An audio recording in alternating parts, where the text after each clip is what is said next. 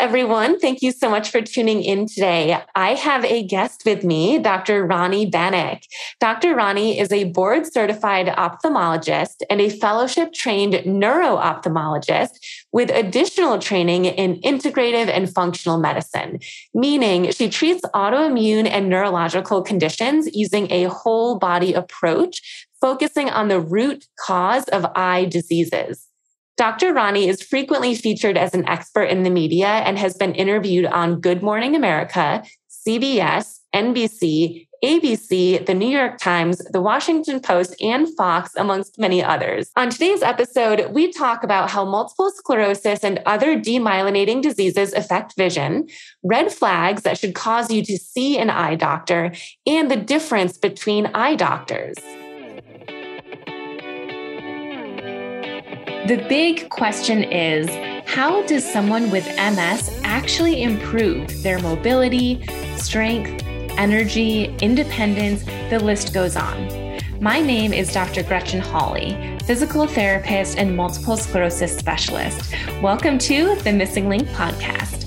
Tune in as I share the top strategies and exercises to help you gain control over your life with MS, using research-driven insights and advice from top industry experts. Whether you're newly diagnosed or have had MS for over 30 years, whether you have relapsing MS or progressive MS, this podcast is for you. You're sure to feel empowered and inspired after each episode. Ready? Let's dive in.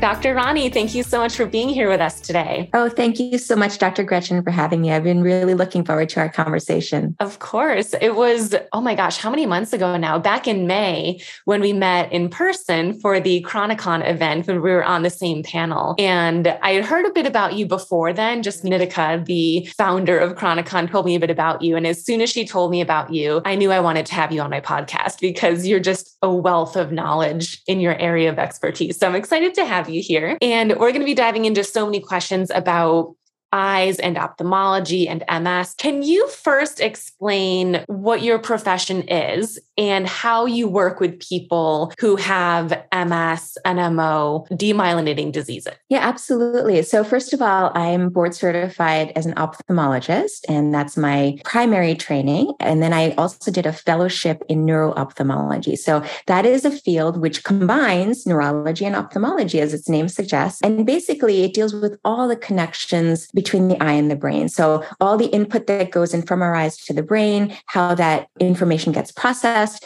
and then how the brain also sends out signals to the eye and to the eye muscles, the visual system in terms of how we move our eyes, how we coordinate the visual input with the rest of the body, the rest of the neuronal system. So for example, balance, and then tracking, visualizing, tracking objects. So it's very complex. And then on top of that, I'm an ophthalmologist, neuro-ophthalmologist, and then I did some extra certification in functional and integrative medicine. And this is where the diet and the lifestyle and the holistic approaches come in, because I really felt like it was so impactful using a holistic approach for my own health. I really wanted to take a deep dive into this area and be able to offer it to my patients. So now it's like a package deal where I take care of people's eyes and then their connections with their brain, with their visual system. And then I layer in all of these other very kind of practical tips that people can use. Like you were saying earlier with nutrition, things you can do that are in your control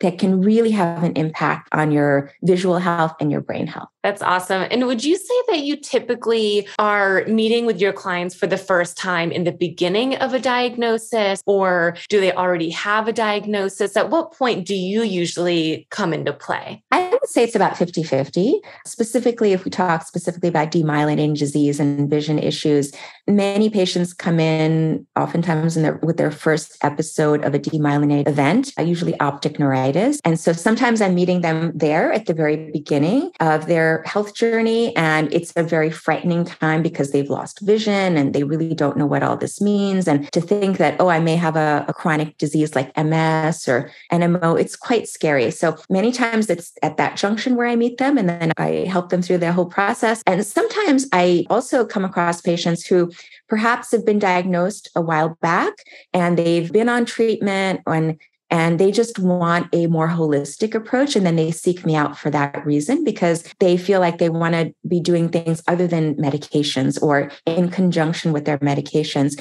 So then I work with them alongside in parallel with their providers. It's not that I replace their previous providers. I do everything alongside whatever their neurologist may recommend or their ophthalmologist may recommend. So it's really a team effort in that case. So both ends of the spectrum, I guess. Yeah. And so there's several different demyelinating diseases. There's MS, NMO, MOGAD. How many do you think there are? I think there are more. I would say those are the top three. And those are things that we can test for. The issue is there are probably other things, other conditions out there that we don't yet have a test for. If you asked me this question 20, 25 years ago, I would say, okay, MS is the number one demyelinating condition that tends to affect vision. And there's other bucket of the unknown. But now we have tests for that unknown. So we know how to diagnose NMOSD, which is neuromyelitis optica spectrum disorder. Now we know how to diagnose MOGAD, which is myelin oligodendrocyte glycoprotein associated disease. It's a mouthful. So now we've developed techniques, tests, not just MRIs, but also blood tests that can detect these conditions. But then there are patients who are negative for all the typical markers for MS. They're negative for NMOSD. They're negative for MOGAD. They have something else. And we put them into this category that we call idiopathic, which means we just don't know what the underlying cause is. But I think ultimately we'll have tests for those conditions also. So it's an evolving process. It's an exciting time, I would say, in terms of being able to diagnose these conditions because there is so much information we have now that we didn't have before. So now we're much better equipped to manage our patients in a very focused manner that maybe we didn't have before, like all of these tests and now specific treatments also. It's really great, I think, for patients and providers alike. Yeah, I went to a rare neuroimmune summit. Oh my gosh, probably 6 or more years ago. And not that was that long ago, but even 6 years ago, there weren't these diagnostic tests to be super specific of what disease do you have. And they mentioned a lot of diseases that were demyelinating, but no way to test for it. So even just in the last 6 years, there's been so many advancements. Can you explain how MS and some of these other demyelinating diseases affect our vision and why that happens? Sure. So the eye is actually a direct extension of the brain. It's fascinating to think that it's actually part of the central nervous system. And the optic nerve is what carries visual information from our eye to our brain. And that optic nerve has a myelin sheath around it. So it's very important, that myelin sheath, because it helps to conduct neuronal signals very quickly. So in MS and other demyelinating diseases, these autoimmune diseases tend to affect that myelin sheath. So when the myelin is not structurally intact, the signal gets delayed. And so many people will come in with myelination of their optic nerve, which is what we call optic neuritis. And usually the common symptoms are loss of central vision, loss of peripheral vision, loss of color vision, and also pain. Pain is really a critical feature because of the inflammation of the sheath. When people move their eye around, they may experience a very distinct type of pain, like a very deep, tugging, uncomfortable sensation. And so these are all the things the symptoms that people come in with, oftentimes with optic neuritis, that we diagnose. But there are also patients who may be having some of these symptoms and they're not aware that they may be kind of red flags for active inflammation of their optic neuritis. So I think it's also important for patients, if you've been diagnosed with a demyelinating disease or there's a suspicion for a demyelinating disease, to understand what some of these visual symptoms may be. If you experience them, you can go tell your neurologist, tell your ophthalmologist, okay, this is what I'm having. Do you think it could be an attack? Could it be optic neuritis? Could it be something else? So your provider can be better equipped to help manage that issue that you may be having. Yeah, that would be so helpful to have a list of red flags, because I feel like so many of us would really only seek out help if it's an extreme version, like complete loss of vision in one eye. Can you list some other red flags that we could be on the lookout for? Yeah, so I would say any kind of vision change. And again, if you have a known diagnosis, be super aware, because vision the best. So even if things look a little bit blurry, you're not sure what's going on, you think maybe it's a change in your prescription, or maybe it's dry eye, definitely get it checked out. Other symptoms may include trouble with night vision. So trouble seeing at night, sometimes glare, also double vision. So this is a more uncommon type of visual symptom with demyelinating disease where people actually see two. If you have both eyes open, some people may see two images either side by side or one on top of the other or more kind of diagonal. So that's definitely a red flag. Another red flag is if you're looking at something and it's not stable. Let's say if you're looking at an object and it's shaking or jiggling, that is another big red flag that there could be something going on, some demyelination, inflammation within the brain that's affecting vision. So these are, I would say, the biggest categories of vision issues with either MS is number one, but also NMO and MOGAD can cause these types of symptoms as well. Less so, but definitely they're on our radar when people come in with these symptoms. So would you recommend that if someone is experiencing one or maybe multiple of those red flags, should they wait a certain amount of time? Should it be happening for 24 hours before you reach out to someone, or 48 hours, or as soon as you notice it, should you reach out? Are you asking in the context of someone who already has a known history of demyelinating disease or someone who's not yet been diagnosed with demyelinating disease? I think that's important also to tease let's do both because that's a good differentiation. How about for each one? Okay. So if you have a known history of demyelinating disease, I would say if things don't clear up within 12 hours or so, again, sometimes people do have dryness of the eyes that can cause some blurry vision. It can cause some discomfort. But if you have dryness, if you blink a few times, if you rub your eye, if you put some drops in, lubricating drops, it clears up. But if you do those things, if it does not clear up, then yes, get it checked out. Now, if you've never been diagnosed with any kind of demyelinating disease, the possibilities are a little bit broader. So maybe you could wait a day or two, but I would say definitely not more than that. And I'll give you a perfect example. I had a patient who came to see me recently who back in May, she wore contacts for years and years. Back in May, thought that something was off in her left eye. Things were smudged. She really couldn't focus properly. She thought it was her contact. So she changed her contact. It didn't help. And then she thought it was dry eye. She put in some drops. It didn't make it better. She went to see her optometrist. They changed her prescription. Still wasn't better. But the eye exam so far was okay. She still had relatively good vision, not 20/20, but still relatively good vision. And then it took her two other providers. Then she was referred to an ophthalmologist who also didn't find anything. And then finally, a neurologist who said, okay, this could be optic neuritis. Let's do some tests. So this went on for almost 2 months before she actually was diagnosed with optic neuritis. And this is what was going on from the very beginning. So again, if the typical things don't help, putting in drops, changing your prescription, those don't help, really go a little bit deeper and request. You have to be your own advocate when it comes to something like this.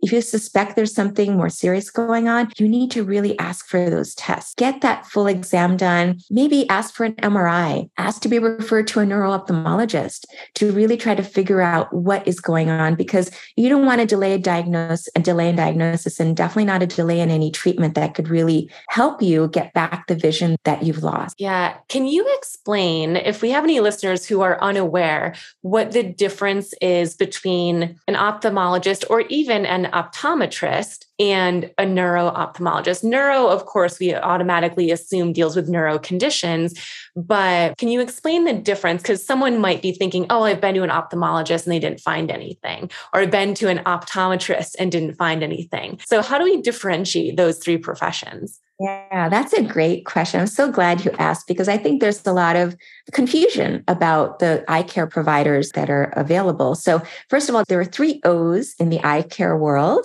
There are ophthalmologists, there are optometrists, and opticians. Let's start with opticians, actually. Opticians have gone to opticianry school. They have a degree, and they basically make the glasses. When you go to an optical shop and you have the person who fits you with the frame and then grinds the glasses, they do that part. Optometrists are eye doctors who've gone to optometry school for 4 years.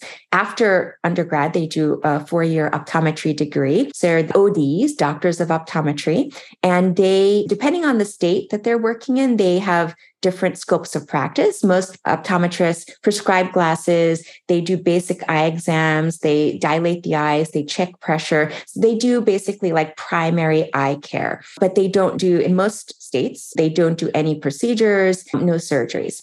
Ophthalmologists are medical doctors. So ophthalmologists have gone to medical school after undergrad. So 4 years of medical school. And then they've done additional training, internship and residency in ophthalmology. So they take care of the whole spectrum. So ophthalmologists, yes, can prescribe glasses, can do basic eye exams, but also can do surgery and also can prescribe medications.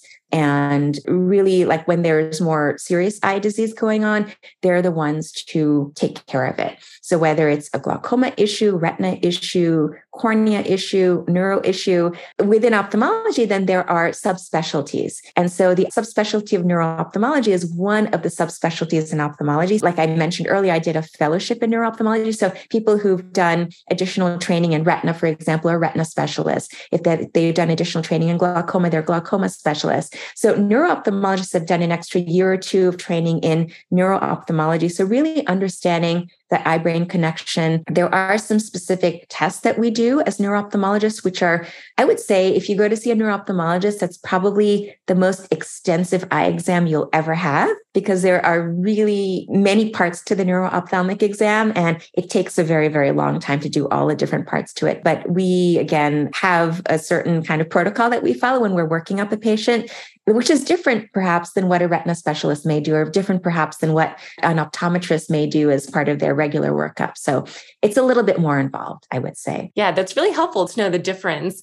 And if someone's been to, let's just say, optometrist sounds like is that the person we go to every year just to get our eyes checked, or would that be more of the optician? So it wouldn't be the optician because they're the ones who make the glasses. It would either be an optometrist or your regular ophthalmologist who can both do general eye exams. Yeah. So I think an annual eye exam could be by either one. And then if either one saw something a little bit more suspicious, then they would maybe refer you to a specialist in that particular area. Perfect. That was my next question of how do we get to a neuro-ophthalmologist? So it probably your primary care could refer you, or your neurologist, or your optometrist. Yes. And anyone could refer you. The only issue is that as a neuro-ophthalmologist, we're a very small group of people.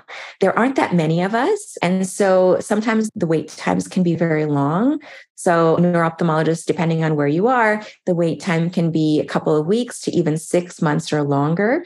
So even if your doctor refers you to a neuro-ophthalmologist, it can be a while before you get that appointment. The other kind of, I don't want to say way around it, but the way, if you really feel like you need to see a neuro-ophthalmologist, the other thing you can do is if you go to an academic center where there is a residency program, usually there's a neuro-ophthalmologist on faculty or several neuro-ophthalmologists on faculty. And so it may be easier to get in that way if you go to an academic center and request to be referred to a neuro-ophthalmologist. That's a nice loophole. Yes. I feel like a nice. Yeah. If your primary care tries to refer you directly, it could be months before you see somebody. But if you go in the other way, there are pluses and minuses to it. So if you go into an academic center, sometimes it's a clinic setting. There's a really busy kind of a waiting room and you have to wait and wait and wait and wait. So it may require more waiting on your part for that day, but it may speed things up ultimately to get in to see the specialist. And can an ophthalmologist or neuro-ophthalmologist do telehealth visits too? If someone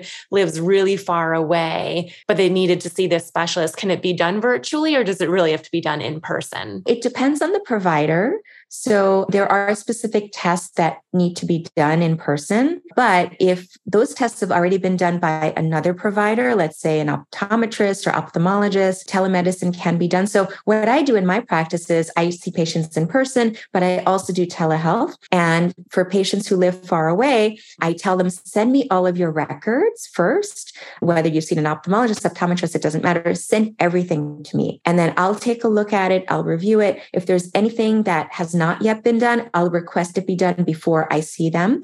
Or for example, if they need an MRI or MRA or blood work, I can order that. Again, knowing what's been done, knowing what the exam shows, even if I have not seen the patient in person. Now, that being said, there are also state regulations about licensing. So if you're seeing a doctor who's maybe not in your local vicinity, just make sure that you're in the state that they practice in. For example, I'm based in New York State. and I'm only licensed in New York State. I can only see patients who are in New York State. So there's all kinds of licensing regulations that go along with that. So when you make your appointment, just call and ask about that as well, if you're interested in telehealth. That's good to know. Physical therapy is the same way, where I can only work with people in the same states that I'm licensed in, but neurologists is not. Neurologists can cross state lines. You also have to abide by those states, but many neurologists, especially for doctors who do things like migraine, they may be licensed in multiple states. So that helps also to be able to provide access and care to people who maybe are living in more remote areas, or they may have to drive like 3 hours to go see a specialist. So it does really make a big difference in terms of improving access to care. Yeah, absolutely. States are pretty big. So if you can find someone in this state, even if they're on the opposite end, there'll be increased access. Thank you for listening to today's show. I am so grateful to have you as a listener.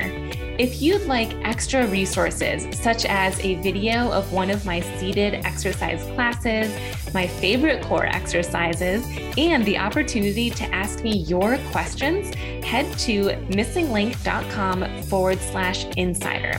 That link will be shared in the show notes, along with links to my social media handles. If you loved this episode and think a friend or family member with MS would benefit from listening, please go ahead and text or email this podcast to them right now. Sharing this podcast will help me educate and empower as many MS warriors as possible. Thanks again for joining, and be sure to tune in next week for another episode of the Missing Link podcast.